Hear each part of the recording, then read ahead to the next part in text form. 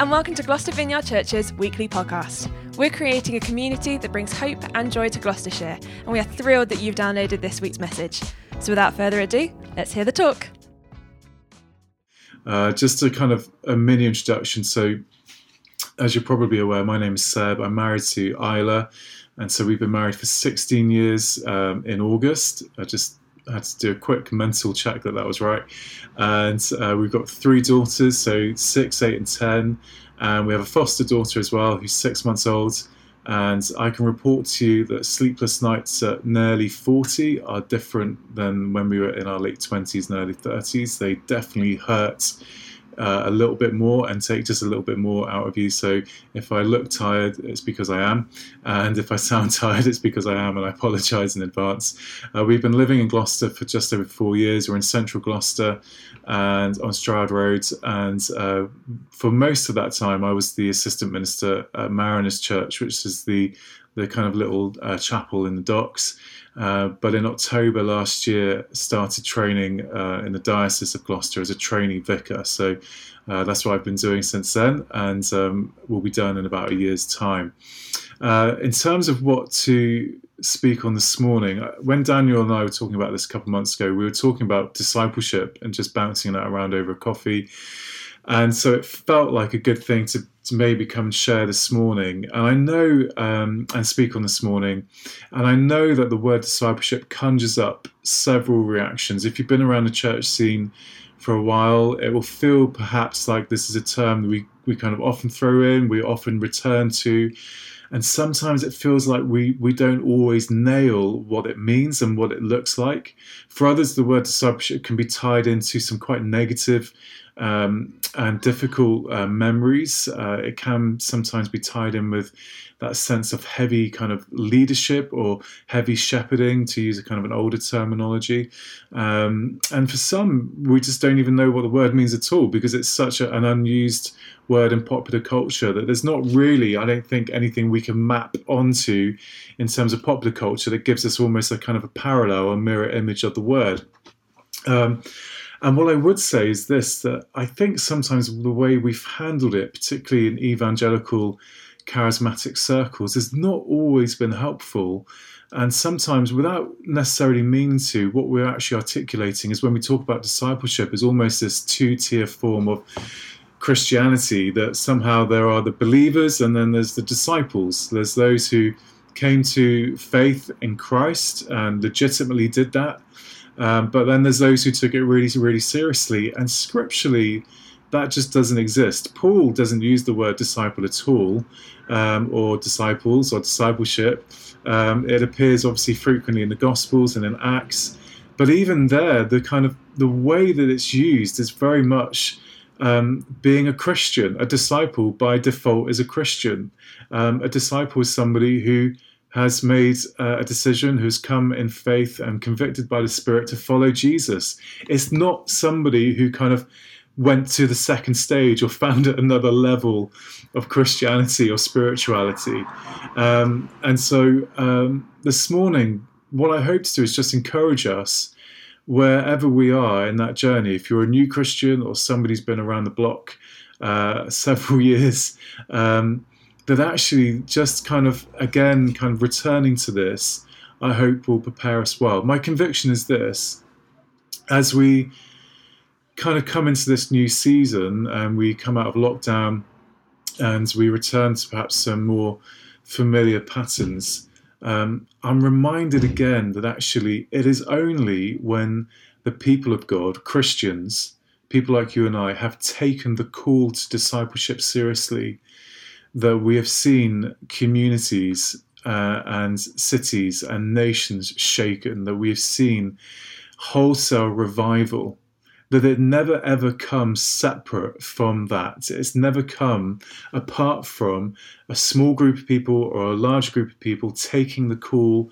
to discipleship seriously, taking the call to walk out what it means to be a Christian and to live that out seriously. And I know that it is our longing to see that in the city of Gloucester. And yet, history tells us it won't happen until we press into what Jesus has called us to. So when the disciples preach the gospel on the day of Pentecost, and there's 3,000 people knocking around who turn up for this kind of festival of an agricultural nature, and they hear the gospel and they respond and they decide to pursue what it means to be a follower of Jesus, and they stay in the city, and we see people added to their number daily. It's because they took what it means to be a follower seriously. When the early church is persecuted in Acts 8, and Saul kind of goes from door to door, and he's literally kind of just raging through the church, and the church is scattered.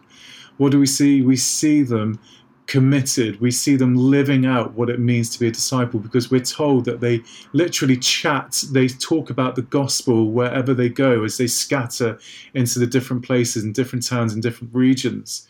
So there's this sense, and we can see that when we get through the Acts narrative as well. We can see it in the persecuted church, how the church has grown and sprung up when people have taken that call seriously. Places like Iran, places like China, and all the places that we probably are familiar with. In the revivals that we've seen, even in our own isles, the Welsh revival, the Hebridean revival, it has always come because there have been people that have taken the call to know and follow and live out and tangibly see this resurrection gospel life. It has always come off the back of that. And so for me, in preparing this message for you this morning, I've got to be honest and say I am deeply convicted again of how I've let so much of this slide, and how my heart at times has not been leaning into this, and how actually I've been distracted by other stuff that's been going on. And yet, like all of us, my desire is the same, to see our communities radically transformed by the gospel of Jesus Christ, by people coming to know him as Lord and as Saviour in all of their lives. And so I want to look at a text this morning just to kind of anchor us, and then really just make 3 points. I'm not a fan of anagrams usually, but because this is by video and to try and keep it simple and to try and keep me on track and time, I want to really just look at 3 ways of perhaps just pulling some things out of it. So if you have a Bible, we're in John 15. I'll pick this up in 12, but I really want to focus on what it says around 16. But John 15 verse 12 says this. This is Jesus speaking shortly before his arrest. So it's kind of this speech that he gives before this kind of monumental shift in the narrative. This is my commandment, that you love one another as I have loved you. Greater love has no one than this, that someone would lay down his life for his friends. You are my friends if you do what I command you. No longer do I call you servants, for the servant does not know what his master is doing, but I have called you friends, for all that I have heard from my Father I have made known to you. You did not choose me, but I chose you and appointed you, that you should go and bear fruit, and that your fruit should abide, so that whatever you ask, for whatever you ask the Father in my name, he may give it to you. These things I command you, so that you will love one another. And the 3 things I just want to kind of pull from this, kind of just angles to look at it, is the first thing is knowing, the second thing is showing, and the third thing is going. And I know that's a little bit gimmicky, and apologies in advance. But in terms of knowing, verse 16 says this: you did not choose me, but I chose you. I think so often when it comes to living out what it means to be a Christian, to be a disciple, it's because we just kind of get slightly out of kilter, slightly off center in what the gospel is and what Jesus has done. And so often our language is language of, well, I made a decision to follow Jesus. So often the story that we remind ourselves of is when we prayed a prayer, or when we came forward for an altar call, or perhaps we responded to an invitation through a friend, or we did an Alpha course or something like that. That so often it feels like this whole relationship we have with the Father is of our doing. Now, This morning, I have no intention of getting into the whole predestination debate. I'll leave that for Daniel to examine and explain to you all if he hasn't done that already. But what I do want to say is that the scriptures here are really, really clear that Jesus says he chose us, he called us, and he appointed us.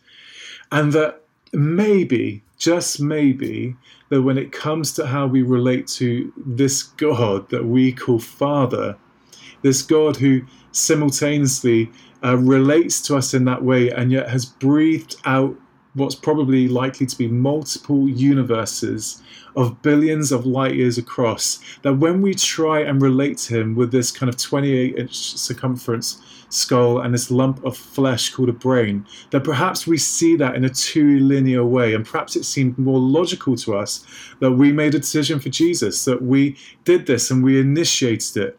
But maybe it's something far more complex and beautiful and wonderful than that, that maybe he did choose you and he did choose me, that he did appoint us, that he made a decision for you and for me. And the question is, well, why does knowing that make any difference to how we live this thing out? A few weeks ago, my middle daughter, I want to be a bit careful because I think she might be listening, she started playing football.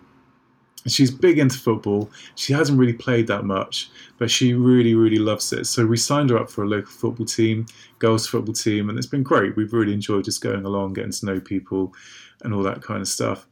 And after the first month, she won the Player of the Month award. And she was so pleased, but she's pretty sharp. And after she got over the kind of initial feeling of being really chuffed that she had won this award, she said to me, "Did I just win this because I'm the new girl?" And honestly, I had to quickly do some kind of parental arithmetic or mental aerobics and think, well, what is she getting at here? And what she was getting at is, was this just something that happened, or did they actually make a decision that I really was the person that they were really going to choose to be the Player of the Month? And of course, as a good dad, I'm like, no, you totally deserve this. They totally made a decision. This was their choice. This wasn't just that you turned up and so thereby default you won the award. That's not the case. Now, I was kind of playing this through. If I had said to her, "Lucia, actually, I'm really, really sorry, but great that you got the award, but actually you could have just gone and taken the award. You could have just taken it out of the coach's hand. Or actually you got the award just by kind of a process and you did the process." Actually, I think that would have massively influenced the way that she engaged with the game.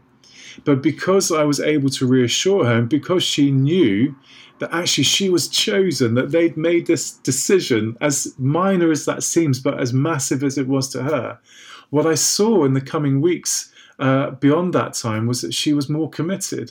I saw that she played harder. I saw that she was sweating more as she was running more. I saw that she was really committed in the tackle.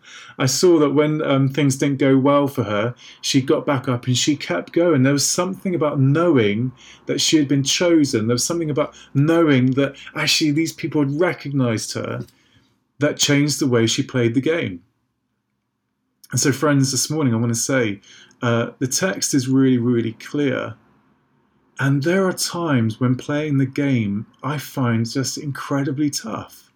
There are days where it feels incredibly tough to be a disciple. There are days where it feels incredibly tough just to be a Christian. And I've got to remind myself that this isn't all on me. This isn't just because I made a decision at some point to follow Jesus, but that he has made a decision for me. Philippians 1 says this, that Paul says, "I'm confident in this, that he who began a good thing in you will bring it to completion at the day of the Lord. And it is right for me to feel this way because you are all partakers with me in grace, both in my imprisonment and the proclamation of the gospel." In other words, he says this, that he was the one who began a good work in us and that he will sustain us. Why? Because it's grace. That in his grace, he is going to keep working with us, and that because he chose us and because he called us, when the game doesn't go well and when it's tough and when things don't go for us and when things go against us and when we just want to come off or sub off or take some time away because we're injured, we can know that he has called us to this life. It wasn't just all on you, and it wasn't just all on me. And I hope that knowing that will shape the way that we live this thing out. The second thing I want to say is show. There's a danger when we talk about discipleship that we lurch towards behavior, that we lurch towards the things that can be seen, the things that can be observed, the tangible stuff that we do. And some of that is absolutely right, and we mustn't lose sight of that. James says that faith without works is dead. That there's something about faith, there's something about that happens internally to us because of the Holy Spirit dwelling within us that should absolutely shape the way that we live our lives. It should be observable. Jesus says, if you love me, then you will obey my commandments. There's something about that that is incredibly practical and tangible. But the key here is that the knowing should inform the showing. That actually when we know who we are, that we know what Christ has done and is continuing to do in us, that in and of itself will produce in us different thoughts, different emotions that will then produce different actions. And so keeping that in mind and keeping in mind that Jesus reminds us that he chose us, then we can begin to look at what it means that we show this, that we demonstrate it. And how do we do that? Well, the key thing is this. He says, I've told you these things so that you will love one another. These things I command you so that you will love one another. I find that really, really interesting, that having kind of reminded us of our place, having reaffirmed us, and having told us that we are friends and we're to relate to him differently than a slave to a master, because we can actually know what his plans and thoughts and deeds are, that actually normally that would lead on to some kind of 5-point plan of mission and evangelism. But he says, actually, it's to lead on to your love for one another. If you've got your Bibles, you can quickly turn over to John 17 and the great high priestly prayer that Jesus prays just in this discourse. And I want to read just quickly just one segment to you.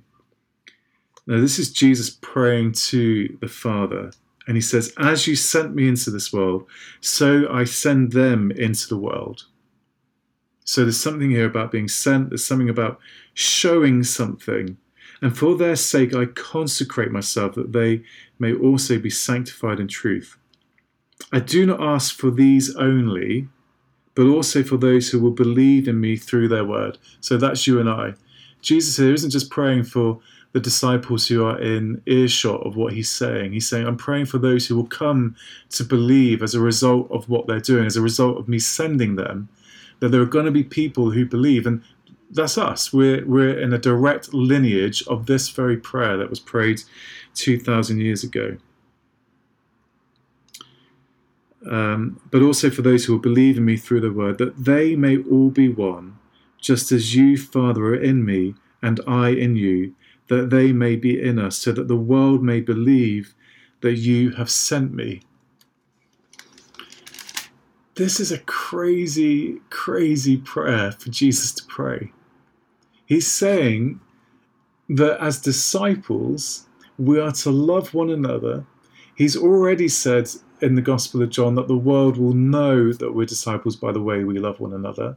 He tells us in John 15 that our kind of identity in him is to be intrinsically linked to the way we love one another. And then in John 17, he said, by the way, that love for one another is to be so tight, it is to be so unified, it's to be like the way that he and the Father are one. But more than that, he says that when they are one, so the world will know that I came. You see, friends, the biggest and most important and the key way to live out what it means, to show what it means to be a follower of Christ, to be a Christian, is not that we have our theology nailed all the time, as important as that can be.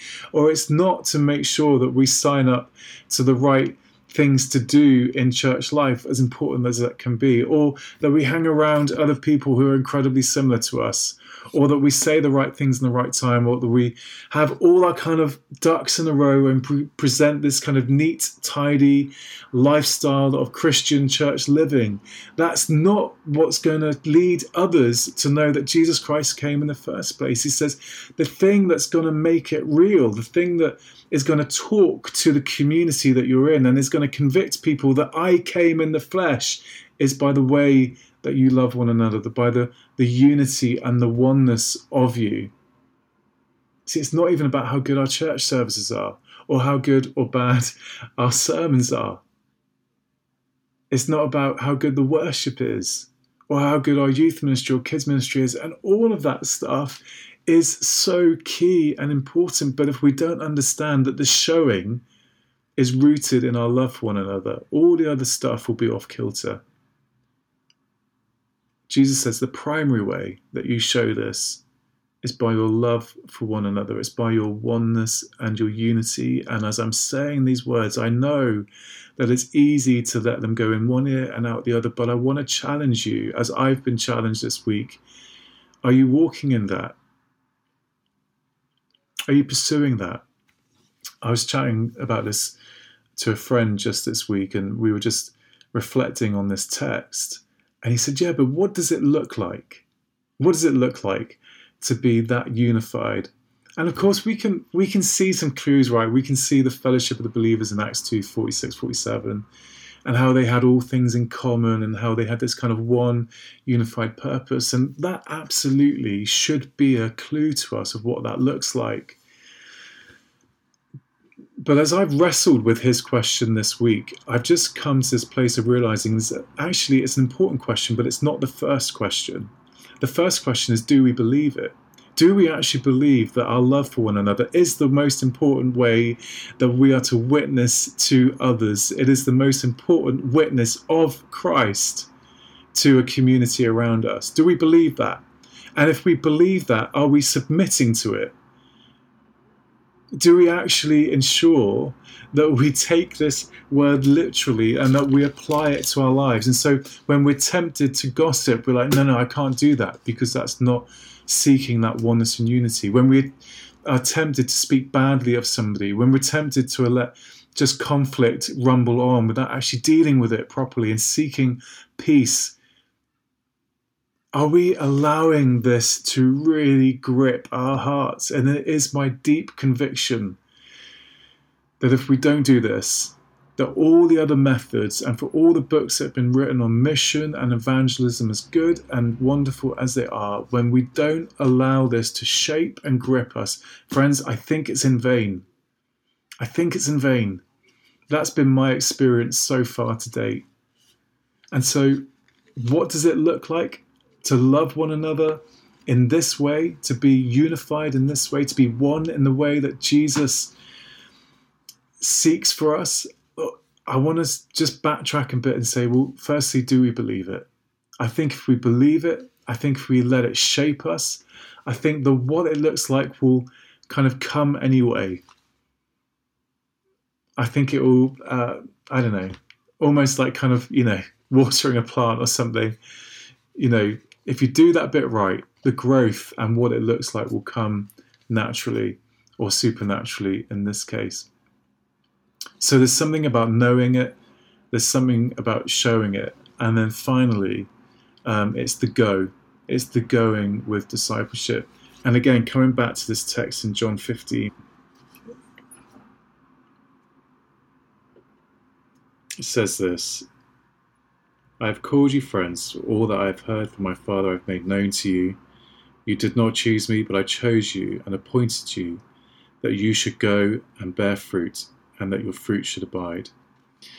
I've got to tell you, if I was in on this discussion, this talk from Jesus, and I'm part of that group, I know what's going on in my heart right now.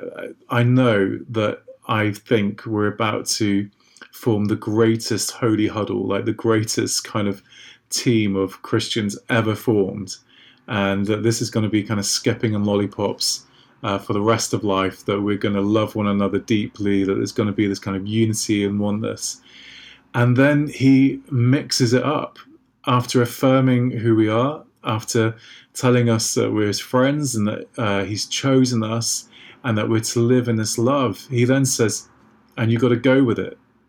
You've got to go.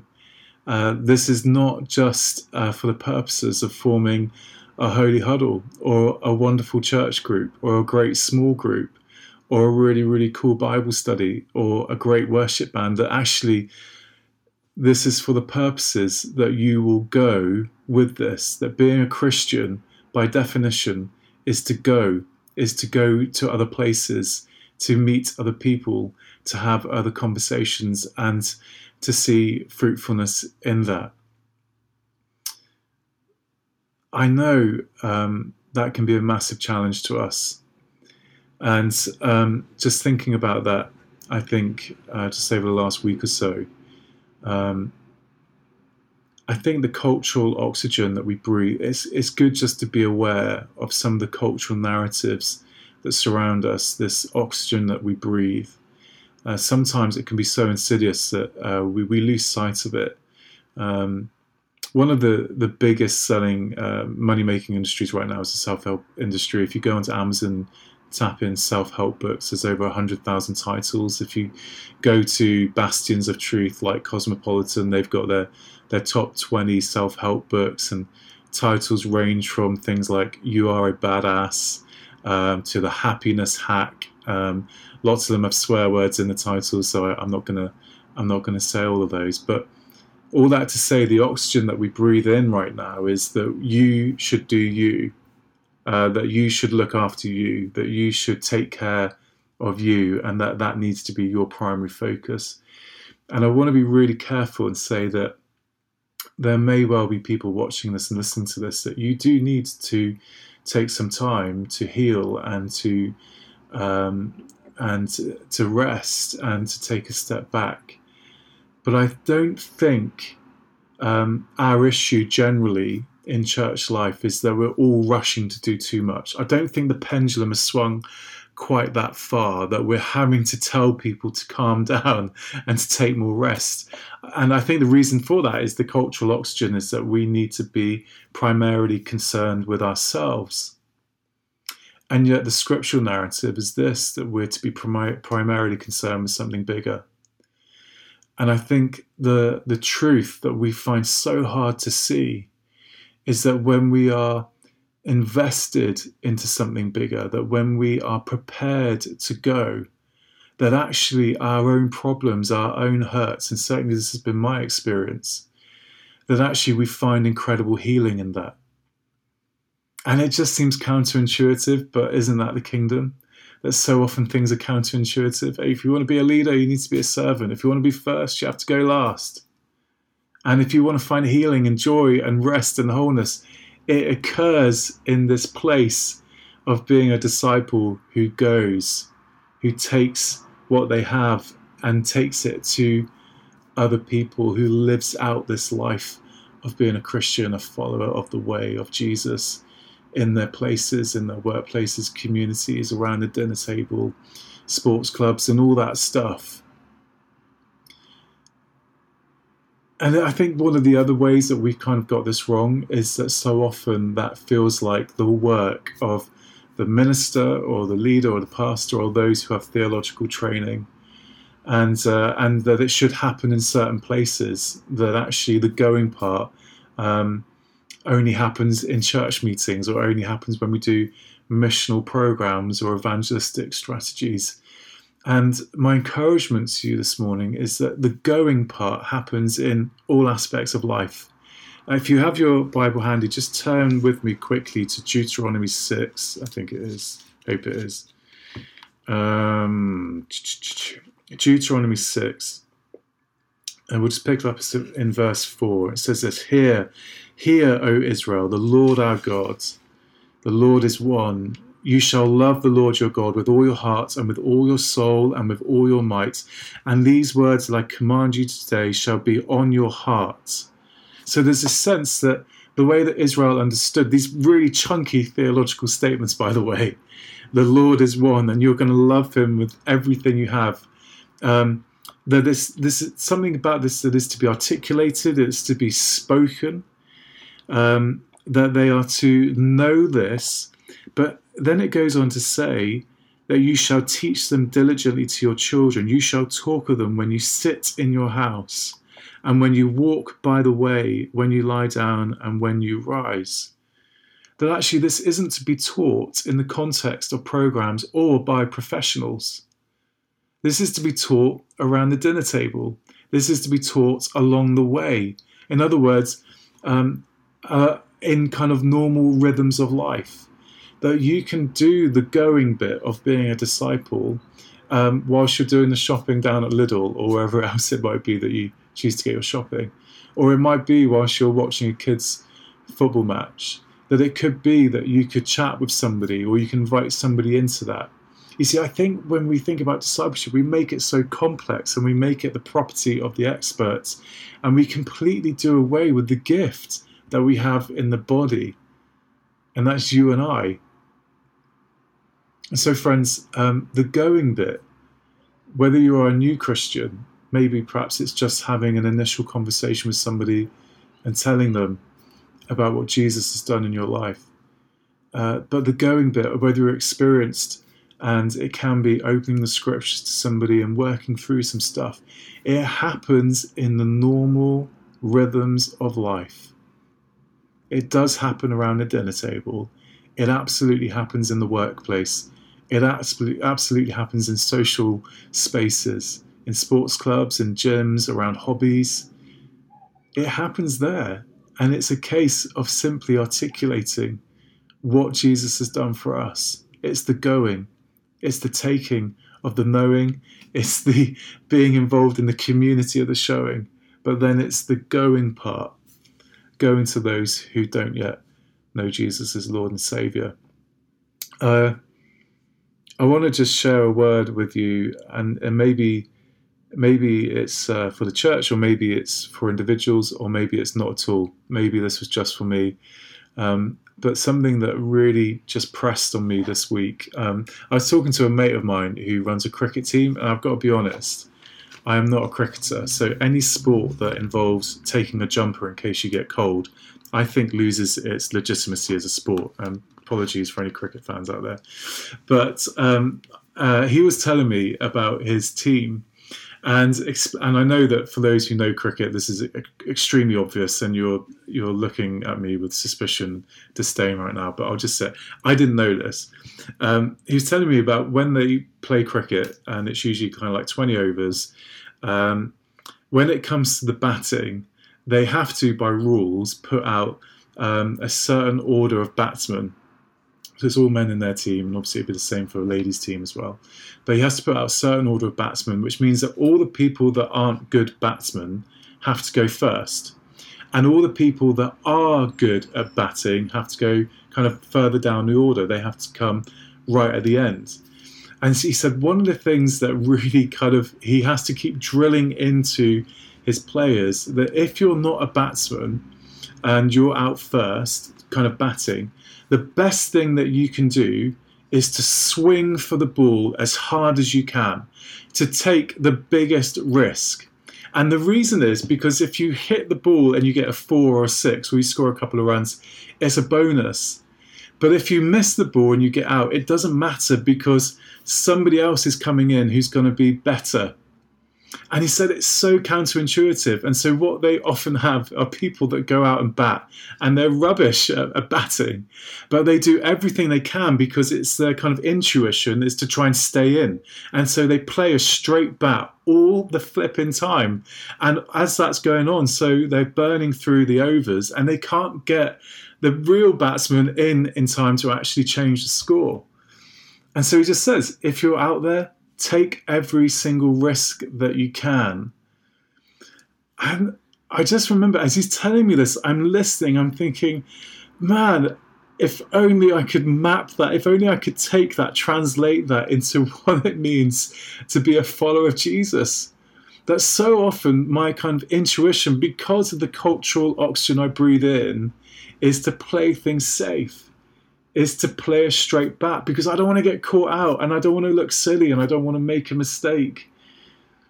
But if I could just be freed up to swing away and to do that with kind of maximum risk, how different would things look? Like, how different would things look for us as a family if our kids saw mum and dad taking risks, all for the purposes of the kingdom, all for going as disciples of Jesus Christ? Like, how would that speak to them? And how would it speak to our neighbours? And how would it speak to those that we connect with in social spaces? You know, so often I've spent so much time playing a straight bat, and yet I really believe that Jesus wants to remind us that we're to go out and we're to swing for that ball as hard as we can and with wild abandon, knowing that if we get it right, it's going to be spectacular.